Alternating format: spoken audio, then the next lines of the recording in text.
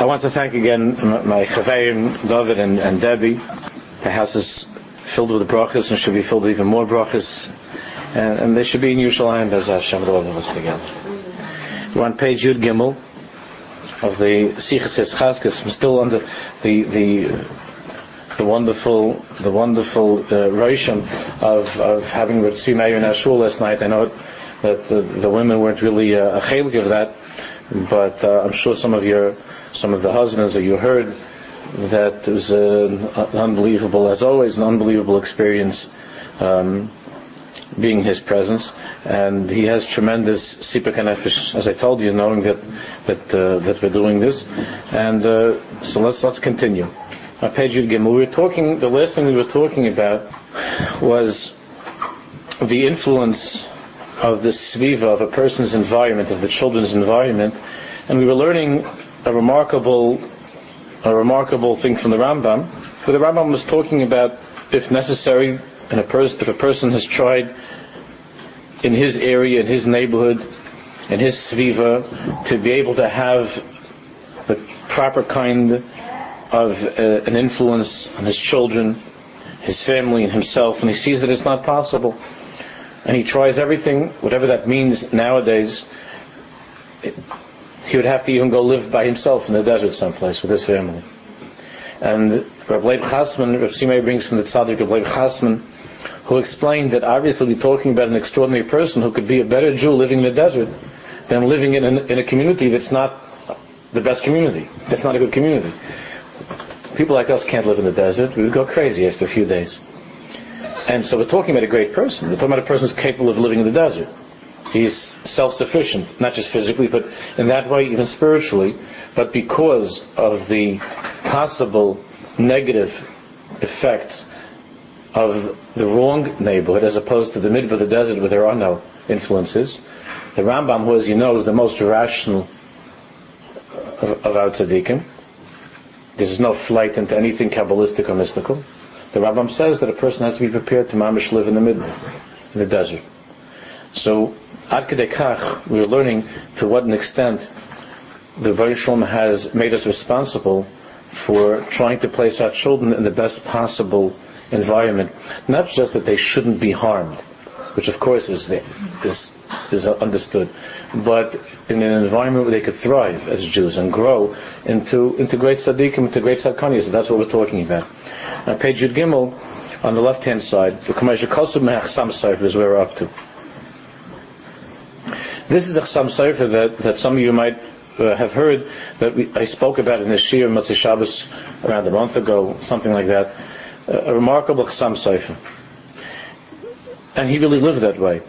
The Chasam Sofer was discussing in his introduction to his Shuvas on Yeridei, the Chasam Sofer was discussing the fact that Avraham Avinu never quite reached the highest level of prophecy, the highest level of greatness, for instance, such as a person like Hanoch, who preceded him, who, as we know, rose up to Shemaim. He wasn't even buried in this world. And Avraham Avinu never reached that level. And it makes us very sad, thinking that Avraham Avinu had such potential, and he never ever really reached that great potential. And yet, Hashem Yisbarach, when he speaks about Avraham, when Hashem Yisbarach refers back to Avraham, the most loving thing that Hashem can say about Avraham Avinu, if we imagine Hashem giving a hesped, the eulogy of Avraham Avinu, the words that Hashem said in His Torah about Avraham Avinu is Ki Yadativ. Yadativ means I love him. You know why I love him? Because he has taught his children, his household, his students. He has taught them the way of Hashem. So the Chasam Sofer explains that Avraham Avinu could have been the greatest prophet that ever lived. He had the greatest kishroinus, the greatest skills, the greatest talents. He had all that was necessary to become the greatest Navi that ever lived. He certainly could have gone up in a chariot of fire. So why didn't he become the Navi that he could have become? Because he was busy with his family. He was busy with his family. He was Lamanesh Yitzhav as Bonav as Beisal Achrav. So Chasam Sofer says that as a result of that, Hashem rewarded him by granting him levels beyond what he could achieve, because he was so busy trying to build a nation of ma'aminim, of believers. So let's read inside.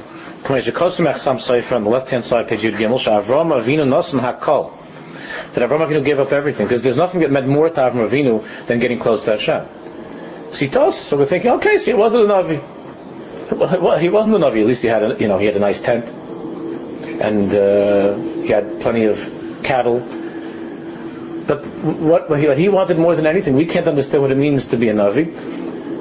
What he wanted more than anything, he was a Navi. Of course, he was a Navi. But what he wanted more than anything was to reach the highest possible level of closeness to Hashem. And because of his involvement with the family, he wasn't able to. So that's giving up everything. For him, that was giving up the most precious thing in the world. Sha'avram Avinu Nasan Hakol, hu yachal lahagia liyoser ma'od gavoa. He could have reached much higher levels. Hu Nasan Hakol b'shvil chinuch hayeladim. But he gave that up because of chinuch hayeladim, because of teaching the children, raising the family. And as you know, he also had a household of people that he brought in to Emunah, and he converted, and so on, him and Sari Meinu. Im lahaya Avram Avinu mashpia as hayitzav as bonav as beiso achrav, b'mkoim zeh haya oile bedargos gevos ad l'shamayim. If he wouldn't have been so involved, you know that he was teaching when people came in, when strangers would come in, he would teach them that there's a God. He would talk to them. He would have discussions with them, with his own family. He was constantly being mechazik his family, and as a result of that, he simply was not able to have the peace of mind and the solitude that's necessary, the quiet that's necessary in order to reach the highest madregas of prophecy. He was a great tzaddik, a great navi, but it could have been much more.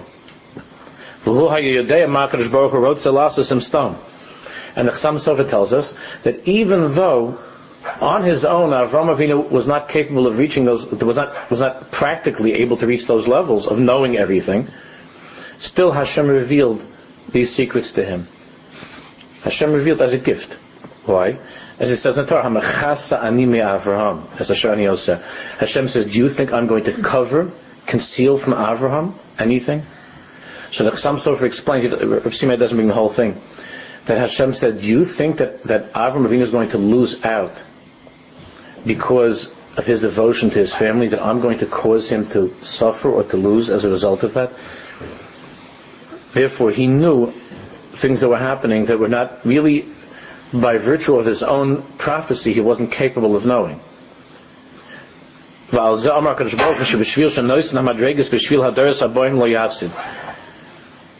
this is to teach us forever and ever that whatever you invest into your children, even though you might think this is something which obviously affects women much more than men, because a man, if he wants to, Halavai all mentioned a man who wants to is able to be in the Beis Medrash.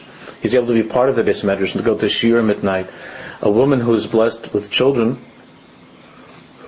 she oftentimes wonders when she's feeding a child on Yom Kippur.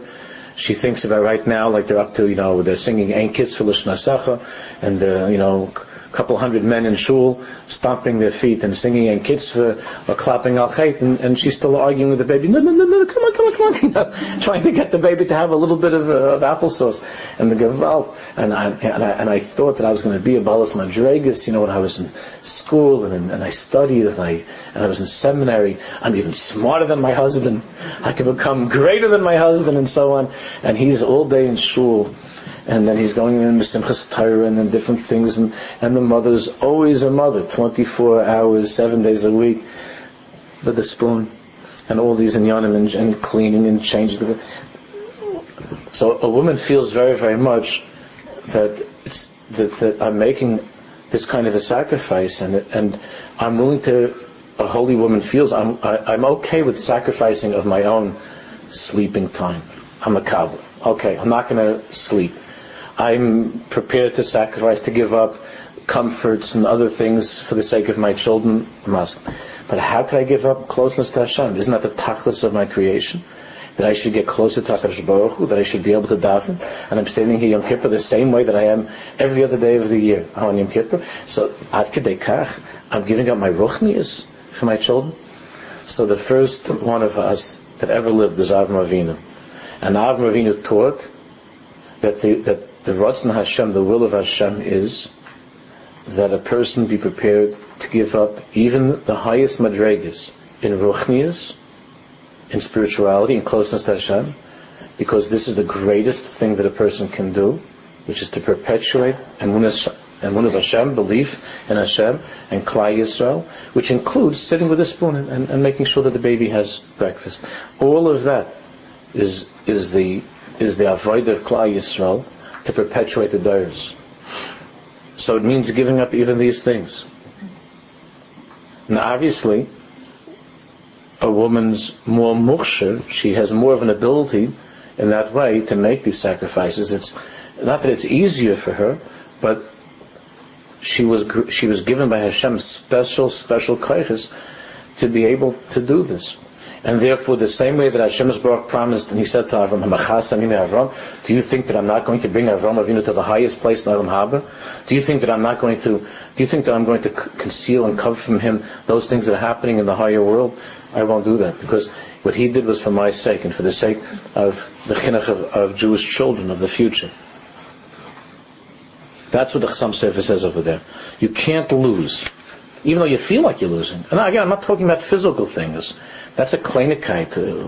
What's a person? If people that they're worried that they're losing their vacation because they have to be with their children. I mean, that's immature. I'm talking about people who are worried about losing madregas and avodas Hashem. Not because they're afraid that they can't go to Palm Springs or something. They want to be close to Hashem, and they're constantly preoccupied with their children. Or they have these ideas. I would like to go to Shiurim. And they see that they see these, the brigade of holy women marching off to Shiurim every morning of the week. We're living in a neighborhood, Baruch Hashem, there's so many Shiurim. I don't think there's anywhere else in the world where there's so many things going on. And the women are able to go to Shiurim, and this lonely woman sits and she by the window, and she's holding the baby, and she sees her friends, going off to some shir, and she says, it's not right, I don't understand.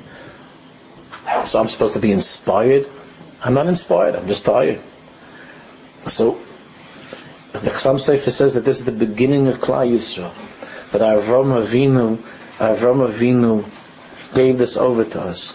That Avram Avinu also sat by the window, and he also saw.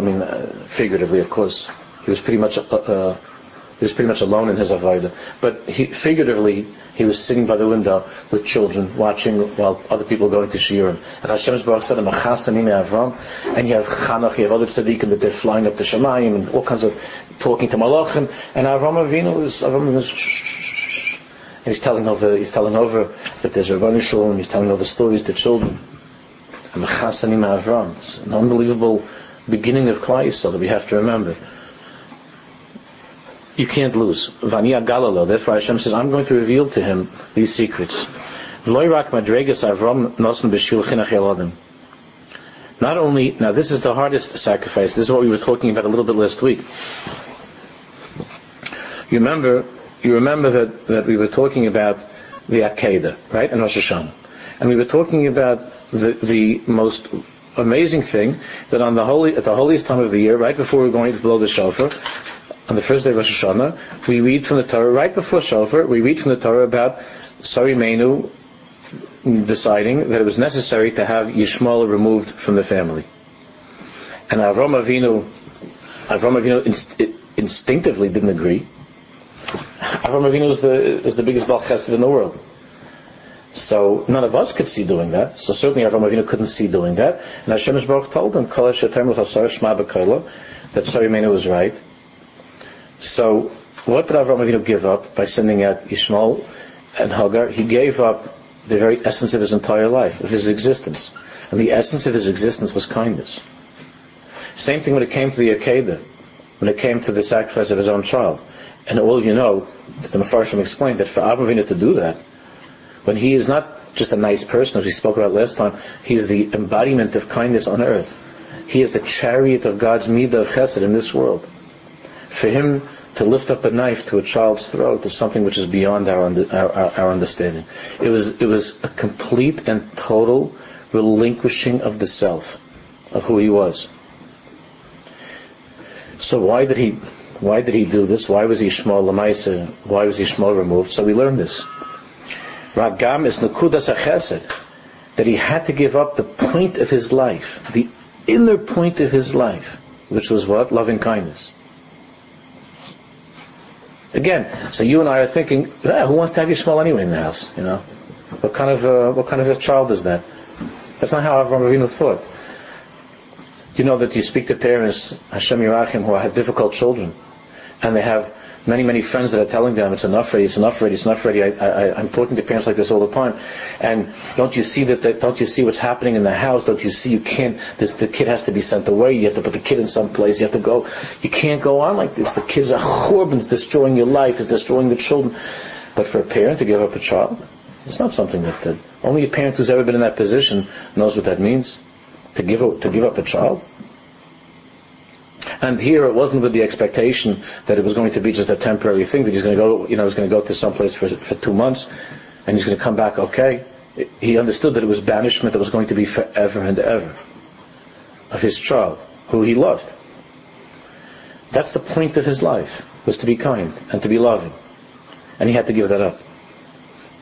Hugilas hashma b'koila. Shashpitz, that's not Hebrew, that's Yiddish. Shashpitz chesed. Meaning, what did that teach us? When he made that, when he realized that he's going to give up Yishmael. So Tzimei says that was the greatest act of kindness of his life. In effect, that was the greatest kindness of his life. Why? Because the Shpitz chesed, meaning the point, the greatest and most glorious act of chesed in the Torah, of Avraham Avinu's chesed in the Torah, one which when we look at it, we say it's the opposite of chesed. Was what? Was a chesed amiti hu im hasayvivim aisa. The greatest chesed that a person can do are for those who he lives with. Not, meaning what? For those who are sayvivim aisa. What does that mean? We spoke about this in the past. So everybody knows that the pasuk in Torah from which we learn the mitzvah of Ahavas Yisrael is v'ahavta l'reacha kamaycha. Right? V'ahavta, to love another Jew as yourself. Now there's a reason the tzaddikim say, we once spoke about this, why the Torah says v'ahavta l'reacha. A reya means a very close and dear friend. It means someone who's attached to you. It means mishpocha, it means close friends. So you would think that the Torah would say, v'ahavta liYisrael kamocha. You should love every Jew.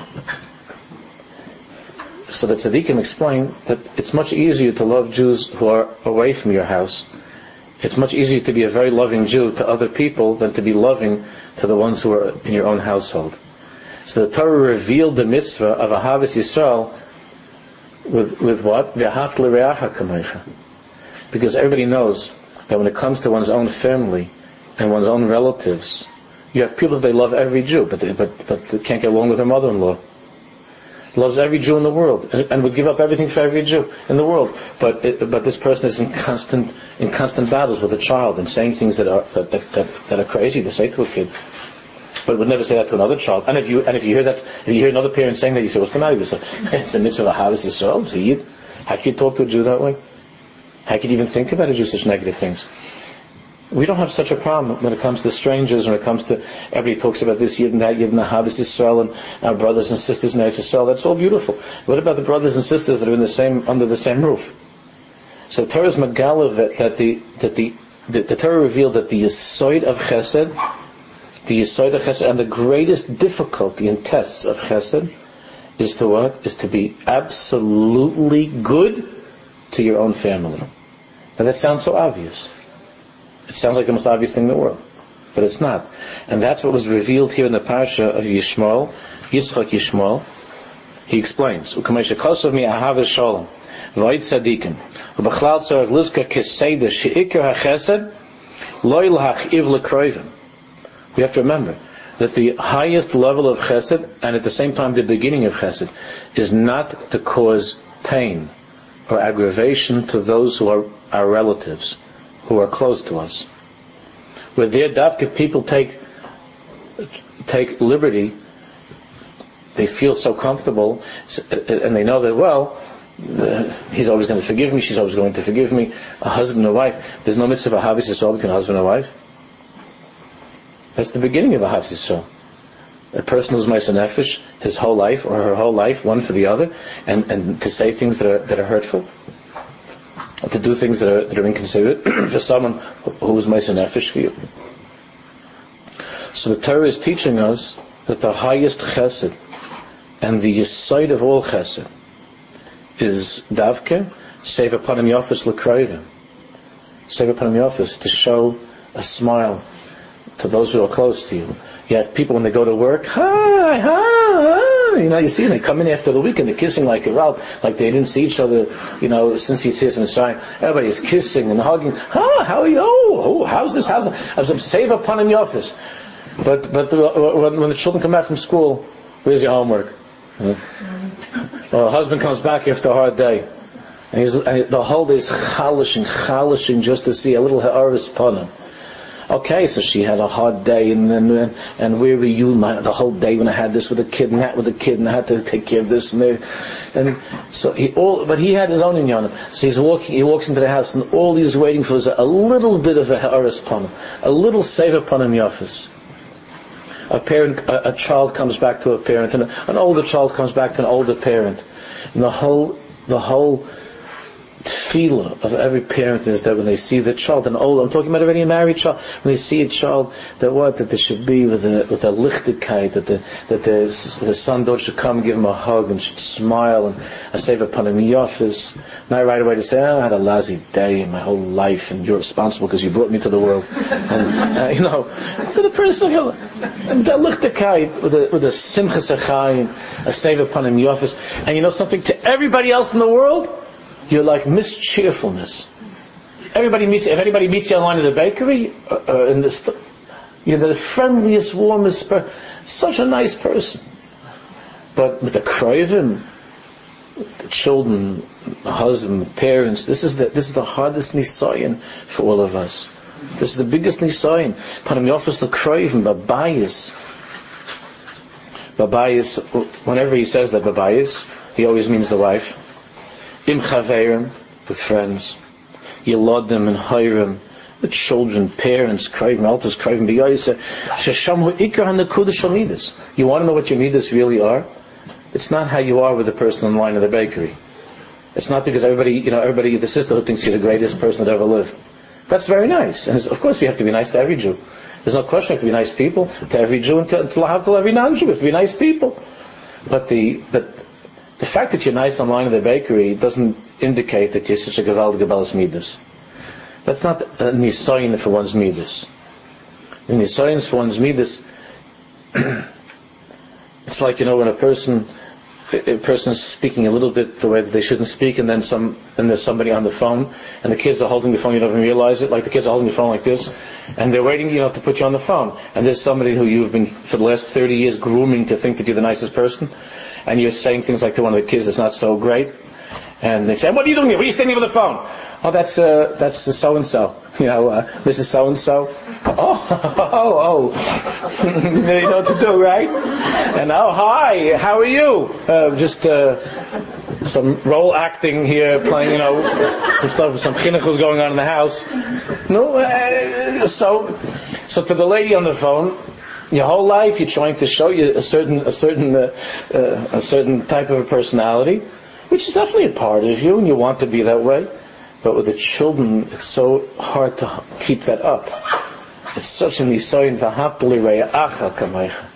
for the ones who you're closest to love, and to show them this love, and with the midas, that the midas should be midas taivas, good midas with the people you're closest to. So what did Avraham Avinu teach us? What Avraham Avinu taught us is this amazing thing. He taught us that even though intuitively he was prepared to undertake a kiruv project with Yishmael, and undoubtedly he had been trying to influence Yishmael for a long time to be better. There's no question about it. Avraham Avinu, he was trying. It wasn't going. At this point, it was having already the beginnings of a negative impact upon Yitzchak. And Hashem Baruch had told Avraham Avinu that Yitzchak Avinu is to be the father of this nation. He's the Ki Yitzchak Yikar L'Chazar. He's the foundation of the world. It has to go through Yitzchak.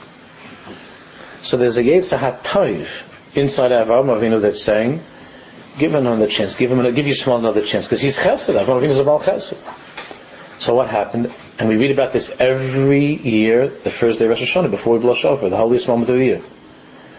That Avram Avinu realized through Sari Meinu, because this is the nakuda of a woman, he realized that for me to be kind at the expense of the family, the influence that Yishmael is having on everybody else, and what this meant for the future of the entire people, was not the Ratzon Hashem. Which doesn't mean that people like us can learn from there that if there's, God forbid, a child who's difficult, that we could Khalil throw him out of the house. Obviously, there are much, much deeper things that are happening with Yishmael. It's not like a child who's having a hard time, what we understand nowadays. But it's something which Avram Avinu taught at the very beginning, the Yesod of Shmiras HaYeladim, that the Yesod Hashem Yisborach wants is that we should love our family and we should be good to those who are closest to us. And if there are others who are not from that inner circle, who are somehow, even though here it's amazing because it was Yishmael, but it wasn't the son of Sari Meinu, that when there's somebody who's threatening that inner life of my family, even though it seems not nice, even though it seems like you're not such a big Bal Chesed, Hashem wants us to protect our children. That's what he says here. He explains that sometimes there are all kinds of things that you'd like to accomplish. Good things. You want to bring all kinds of mitzvahs into the house.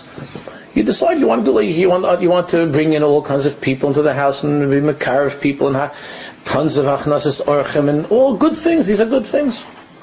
And you want to be like you here in Yerushalayim. There's a person that has every Shabbos. He has 60 people at his table, and you tell your husband. And when we got married, I made up my mind. I want to be like that person because I was once there for Shabbos, in Yerushalayim, and I saw an unbelievable thing to have 50, 60 people at the table. Or you want to make this project to have every night a shir in the house, or to have to give away clothing from the house. These are all very noble things when they're done at the right time, in the right way, by the right person. But if it's going to be on the cheshbon of the family, so then it could be that what you think is the greatest mitzvah is in fact not a mitzvah at all. V'lifal u'lisasik become a minei mitzvahs. Talking about doing mitzvahs. You want to do good things. One has to remember kiseder. Shahadover harishon hu Shabeis Hashem Yekodesh Kadoshim Mamish. That Hashem wants all those nice things from us. Hachnasas Orchem, Hachnasas Kala. Hashem wants all good things that we could try to do to help other Yidden. Hashem wants us to do good things. To be involved in fundraising projects, all good things. But the first and most important thing that Hashem Yisborach wants us to remember is our responsibility to make our homes Kodesh Kadoshim. Last night, Reb Tzvi Meir said a simple thing that sometimes he just slips by. He mentioned just in the context of the shmuz, which by the way, it's on the fellows made a CD of it. It's not the same thing as being there, but it's a little bit hard to understand. His English is not so good, but we have a tape of it. He said that it used, and I've spoken about this a million times. That it used to be that try to imagine what it was like before there were telephones. Forget about televisions and internet. Before there were even telephones, you know what it meant? It meant that as busy as a man was during the day at work, as busy as he was at work, from the moment that he stepped into his house, he knew that there was nothing else. Now he could choose to ignore his family in the house, but he's not going to feel good about it. And he realizes that he's trying to escape. Nowadays, a person comes into his house, he comes back from a whole day of work, and he's still getting beeps and messages and calling, and the phone's on the hook, and he has the few minutes that he has with the children are not really bechlal, are not spent in a way that's real. And Reb Tzvi Meir said, where does it say that you can't take the phone off the hook? Take the phone off, although I don't know nowadays if that makes a difference because phones are like super phones or something. But take the phone off the hook. He says there's a din in Torah that's called a Oisik b'mitzvah potem in a mitzvah. You know what that means, that when you're involved with one mitzvah, you're exempt from another mitzvah. When you're spending time with the children, you're exempt from all the nice things that you think you're accomplishing. Allah has come of a when it comes to figuring out that you can make one more deal or to make this person happy. Nothing ever happens if you take. It took me many years to learn this. Nothing ever happens if you take off a couple of hours, or if you say tonight, I'm not answering. I'm just not. I'm going to be Oisik with the mishpacha, Oisik b'mitzvah potem in a mitzvah. Nothing happens. To return to that part. And if something happens, if the husband, if there's something at work, or to lose a customer, obviously I'm not talking about anything medical, chas v'shalom. Obviously I'm not talking about a parent that you have to hear on the phone that's not well, God forbid. But stop, the regular things in life, even nice things, even good things. So nowadays they have a new thing that the Baruch Shalom sent us. It's called people leave messages. So you can even, it's not like in the old times it would just be frustrating, you heard a busy signal. But nowadays you leave a message and you can listen to the message tomorrow. So what's going to happen from last night, from the night before to the next day? So somebody called up with this beginning, that beginning. So what we're learning is that the biggest inyan in life is that the house should be Kodesh Kodashim. And we have to realize that the telephone is causing an unbelievable churban. I'm not even talking about the other machines. The telephone is a churban. The time that's spent on the telephone that years ago it never was. That was time that would have been spent even just sitting around and reading or knitting. But the children feel that you're with them as opposed to being with somebody like could be 1,000 miles away. Now the children are sitting in the house and Keseda, they're staring at people who are b'chlal not with them, who are engaged in all kinds of conversations with people that are not. They are talking in hours on the phone, schmoozing, even conversations that could be kept to 5 minutes. That I personally cannot stifle to be on the phone more than 5-10 minutes. Some of you might know that. I'm not stifle to be on the phone for more than 5 or 10 minutes. And people could sit on the phone for a half hour, an hour, 2 hours, and their children are just straying around or whatever. So what are you going to do? It's not like you're going to sit there reading them stories the whole time. Okay, but you remember I read that thing to you. We did that maybe in Kippur last year. Just to have the mother sitting there quietly. It's that kind of a night. We read that little essay. It's that type of a night that children live for. Just being like everybody wants to have a house with a den. It's like a dream. We have this family room. Good. Adarabah. So what? So the kids have to have a family room. So the father takes out his cell phone, and the mother says, "Excuse me, sweetheart," and is on an hour, 2 hours, and most of the conversations could be 2 minutes. I'm not talking about kibbut aveim, obviously, to talk to a parent is a mitzvah, to call a parent and to spend some time if that's what the parent wants to spend time. Or if there's somebody that needs chizuk, okay, so once in a while. But you have parents kiseder, that the children are growing up in a home where officially they're under one roof, but the parents spend more time with other people than with their own children in the house. But the kid thinks there's the one place where my parents belong to me, my parents belong to the whole world, not to me. Not to me. And you don't have to necessarily be doing something with the kid.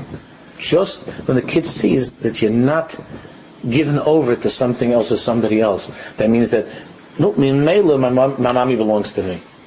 And my father belongs to me. But the kids are losing that feeling of the parents being theirs. It's a pachad. It's a terrible, terrible thing. The children are losing that feeling.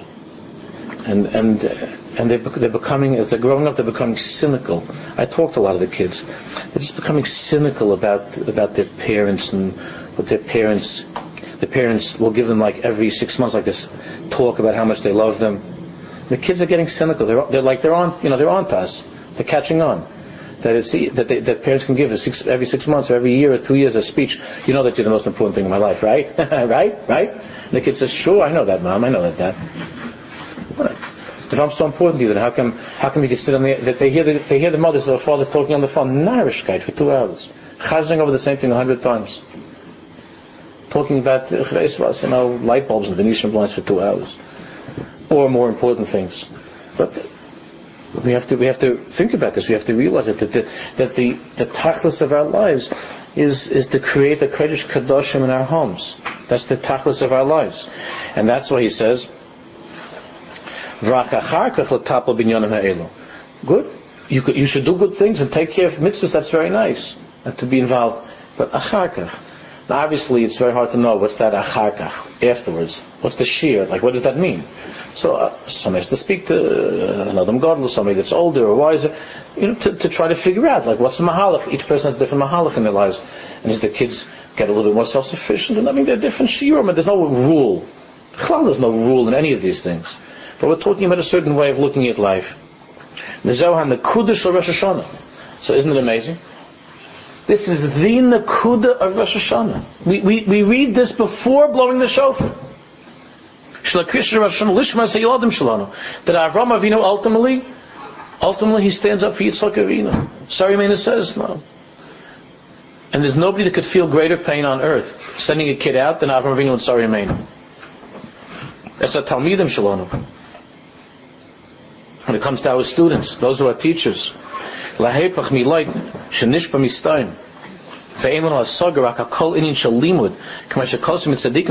Lot chose to live in stone. He picked a neighborhood. It's a fine neighborhood, stone. So that was a choice that he made, and he was making that choice for all future generations. There's a frightening thing that's found in Michtav Eliyahu from Rav Dessler Zeichat Tzaddik Levracha. We're coming to the parashas. It says, we're in this parasha. So it says, Vayol Moshe, we learned in Chumash already that Moshe Rabbeinu took an oath with his father-in-law, with Yisro. Vayol Moshe says, Moshe Rabbeinu made a commitment, he made an oath. So Chazal, it's not clear what was the oath that Moshe Rabbeinu made to Yisro, to his father-in-law. Do any of you know about Moshe Rabbeinu's children? Moshe Rabbeinu didn't have an easy time with children. So what was the oath? Chazal say a frightening thing. Chazal say that Yisro agreed for Moshe Rabbeinu to be there and whatever with his wife. Yisro agreed on the condition, he agreed to the marriage and so on the condition that the first child will be dedicated to become a priest for idol worship. This is before Yisro turned his life around, right? In the early days, when Moshe Rabbeinu first married into the family, Moshe Rabbeinu had to swear that in order to marry your daughter, I swear that the first child will be a priest of idolatry. Now from Gershom came out priests of Avodah Zarah. So Rav Dessler asks, how could that be? Moshe Rabbeinu swore that what is that? What does that mean? So he has a section of Dessler on Hashpos HaSviva, that a whole mimer on the influence of one's environment, the influence it has on the children. So Dessler explains that, of course, Moshe Rabbeinu never actually said, there's never this kind of a discussion. Do you swear that the first kid you're going to give to Avodah Zarah? And Moshe Rabbeinu said, yes, I swear. That's not it. So what do Chazal mean? In their own amazing code, in their way of talking, what does it mean? It means that when Moshe Rabbeinu agreed to raise children in Midian, it was the equivalent of swearing that he's going to have at least Einiklach, grandchildren. Something's going to go wrong because of that decision that he made to live in that place. On his madrega, you have to see inside the Michtav Eliyahu how he talks about this. In other words, if a person sends a child to the wrong kind of a camp, or the wrong kind of, what does it mean, wrong? Again, I'm not defining what's right or wrong. I'm just saying, Hashem Baruch knows, if a parent makes a decision to send a child to the wrong kind of an environment for that child's kedusha, it can be written in Hashem's book about your life that you swore that kid would be Machal Shabbos. You swore that kid would, God forbid, end up with this kind of girl, that kind of guy. It's a pachad. I'm not saying this. Rav Dessler, if you have time, you can go to Bnei Brak and talk to Rav Dessler. He won't answer you, but you can talk to him. It can be written in the Torah. Each and every one of us has a Megillah that's being written about our lives as we're here right now. There are psukim that are being written about us right now. It says that Vayihi, and it was Vayihi, Yom HaRevi, whatever this day, that they came out in the ice and the snow to learn Torah. It's a Gevaldige pasuk right now.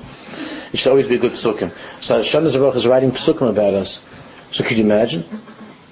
A parent makes a decision to send the kid. Why? Because, like I spoke about 2 weeks ago, because I want to fit in better into that chevra, because the parents of that school are more my type. So you send the kid to the kind of school who's going to learn a half-hour Gemara, 5 hours biology, 20 minutes Chumash, 2 hours math, 15 minutes Gemara, right?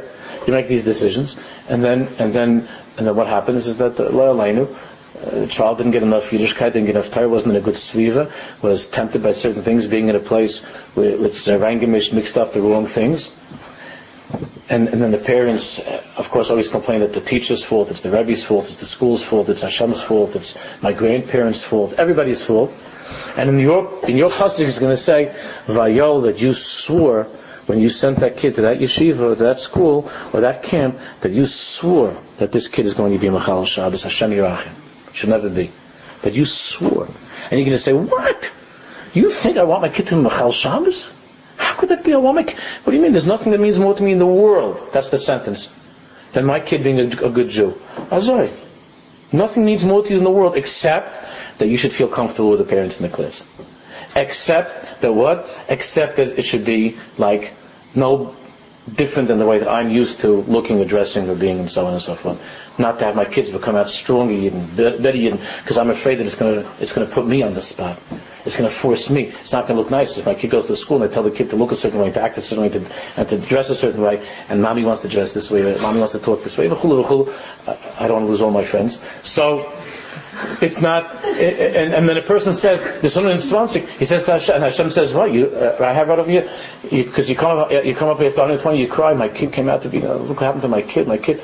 So the Baruch says, "What do you mean? It says over here in your pasuk that you swore that your kid's going to be Machal Shabbos. You swore. What are you crying about? What kind of look what kind of a girl my son married, the wrong kind of girl. She doesn't want to do this, she doesn't want to do that, she doesn't care about this, she doesn't care about that."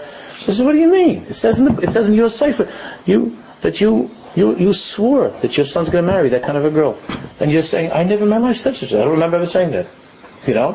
When you made the decision where to send the kid to camp, to school, when you made the decision of how to dress your kid, of how to talk to your kid, of what machines to expose your kid to, and all of these things, it's Vayoel Moshe Sa'ish. Rav Dessler says, it's clear that that's the pshat in the Medrash. Moshe Rabbeinu never said that he swore. But when you make a decision to raise your kid in a sviva, when you could watch your kid being, let's say, in a circle of friends, and you see it beginning, and you see that it's not, that somebody just told me today, one of the Chaverim, that he wasn't even told, the kid had some kind of a party, and it wasn't one movie, it wasn't two movies, triple feature at this party. The kids went to someone's house for a party, and their parents, I guess they really didn't want to have to do anything. They 3 movies. Now I once did that when I was 16 in Fresh Meadows, because it was supposed to be a double feature, and they showed a sneak preview, a 3rd movie, and we only were able to be in the 2nd row. Ad Hayyim, it's hard for me to put my head down because we were sitting there like this, and I remember we came home like at 3:00 in the morning. And we weren't even driving yet. We weren't allowed to drive yet. So who always came? So my father came 3:00, Motzei Shabbos. And my father said, "I never heard in my life such a long movie. What kind of movie was this?" So I said, "Daddy, there wasn't a 1, it wasn't 2. There was a sneak preview." And I had my father just shaking his head like what's going to be? What's going to be? and so 3 movies. This person told me that the kid went to a house. The parents figured they're going to have a nice party. They pin the tail on a donkey. I don't know what they do nowadays. They're going to have a nice time. They have some ice cream, some pizza, and sing a niggun or something. And yeah, 3 movies. 3 movies. The kid came home like, and with all kinds. And those 3 movies, and the 3 movies were not 3 movies that the parents approved of, or 2 of the 3, something like that, were very, very, were not at all on their list of what they would approve. And the other parents didn't even call, nothing. Garnish. So I gave a shtukel musa, and I said, "You should have asked before." How am I supposed to know? We're living in these times. There's the mitzvah of shmiras hayoladim, of watching the children. Same thing. So what am I supposed to do? I'm supposed to tell my kid not to go to the party? All of these things that people say, it's because after the fact. No matter where you send your kid to school, there's always going to be stuff going on. It makes no difference. Everywhere there's stuff. But to say, how could I have expected that there would be a triple feature? What do you mean? If you would have done some research before you sent your kid to that school, you would have found that there are many times that there are at least double features for sure. Maybe even triple features. Those are the families, and that's what they like, and that's the kind of parties they make. So now you're going to say to the Rebbeinu Shalom, I never knew, and I didn't want my kid to see, b'chulu. These are all games. It's Vayoyel Moshe, it's signing a piece of paper. I give when we're 120, the Rebbeinu Shalom, you're going to have, how could it be, and the Rebbeinu Shalom is going to show your signature. You signed it. I never signed such a paper. You didn't? Sure you did. And they take out the books and they show you when you signed the registration form for that school, for that camp. So what did I do? I thought my kid's going to be like a nice camper and then go to, like I said last time, I was going to go to SSO and become from and everything. It didn't work out that way. What do you say about that? Your son met a nice girl in that camp instead of a nice rabbi. And it's your signature. Hashem is both should protect us, that we shouldn't have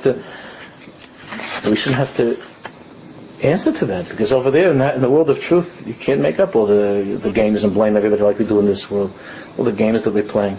In the world of truth, it's true, and they show you the signature, and you have to explain, and the explanations are not going to work in that world. Hashem Yirachim. So what do we do? So on Rosh Hashanah, on Rosh Hashanah, this is what we read about. Avraham Avinu is saying no.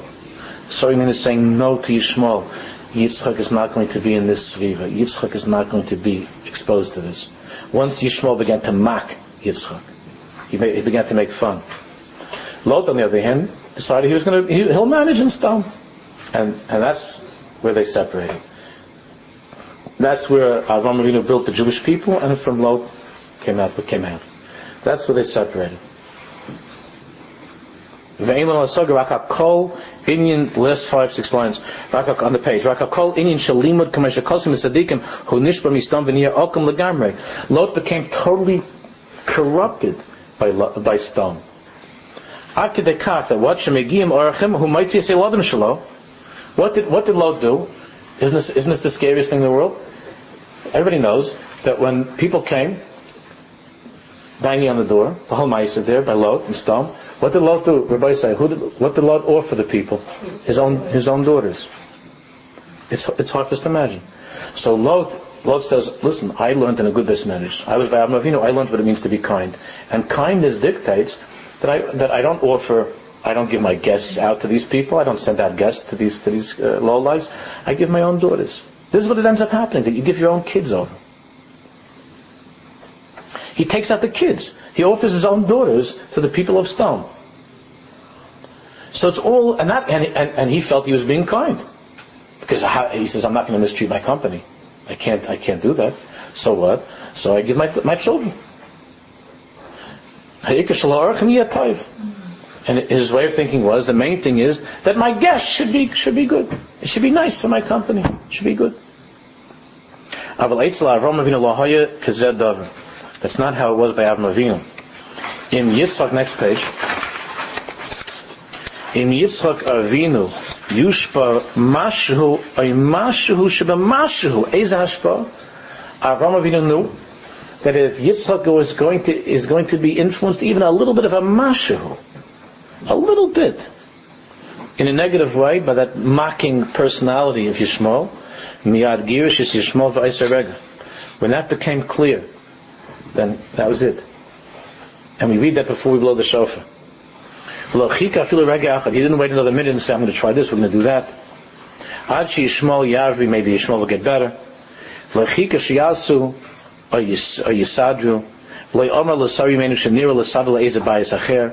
Amravinu didn't say to Sarayimenu, let's set him up in another place, let's fix him up like this and set him like that. He had to make that break, which again we can't fully understand, because in our way of thinking something could have been done.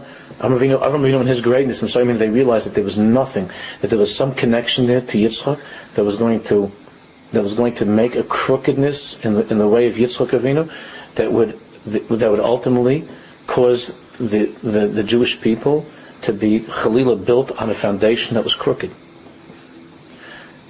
Hakol yeh beseder. Nirishu lo yedabrito. Let's see that they don't. We'll make that Yishmael doesn't talk to Yitzchak. He shouldn't talk to him. Nachso Esav Tshuva. We'll be Mekar, and we'll bring it back to do Tshuva. Lo, Berege Echad, Hu Sholech also, Im HaChemes Mayim, he sends him out with water, Im HaImashlo, with Hagar, Hachutza Mikan, out. Which to us seems to be the cruelest thing that's imaginable. Hayiladim Tzrichim Lias Taharum Unikiyim. The children have to be pure and clean. Zeh Rosh Hashanah. And that's why we read that right before shofar blowing, the first day of Rosh Hashanah, which is the beginning of the year. This is Rosh Hashanah. Achshav holchim l'skola. We're now going to blow the shofar. Achshav klai yisrael yochel lamed ha'yesod shel Hashanah. Now we're prepared to enter into the new year strong in our commitment, our understanding to what? To love those who are closest to us.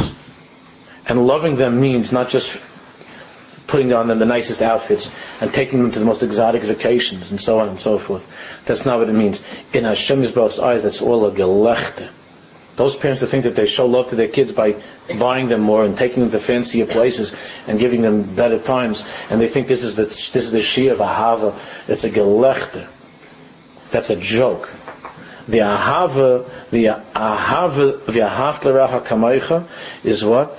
Is what the child was created for, and what he or she wants in the essence of his or her soul, which is to be a kaddish and a tahor, to be pure and holy. And in the next world, like the children have kindness. How come you didn't give me that chance? How come you didn't send me to a place where I could have become such a person? How come you didn't talk to me in that way? How come you thought that the way to love me was just by buying me things and by taking me places? That's the way that you love me. The way that you could have loved me was by sitting and learning a little bit with me. And the way that you could have loved me was by davening with me. And the way that you could have loved me was by not buying those things in the house that you thought were ways of showing me love. And if you really loved me, you wouldn't have bought those things. And parents can't say, what do you mean if I really love? Of course I love you.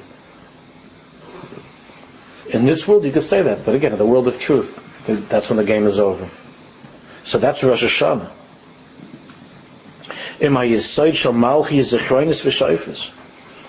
We're going into the davening. We're going to go into Musaf Rosh Hashanah. Musaf Rosh Hashanah is the highest Musaf of the whole year. That's when we have the psukim of Malchus, of Hashem's kingship, and Zechroinus, and memory, and Shofars. That's how we prepare. By what? By Avram Avinu and Sarimenu sending Yishmael away.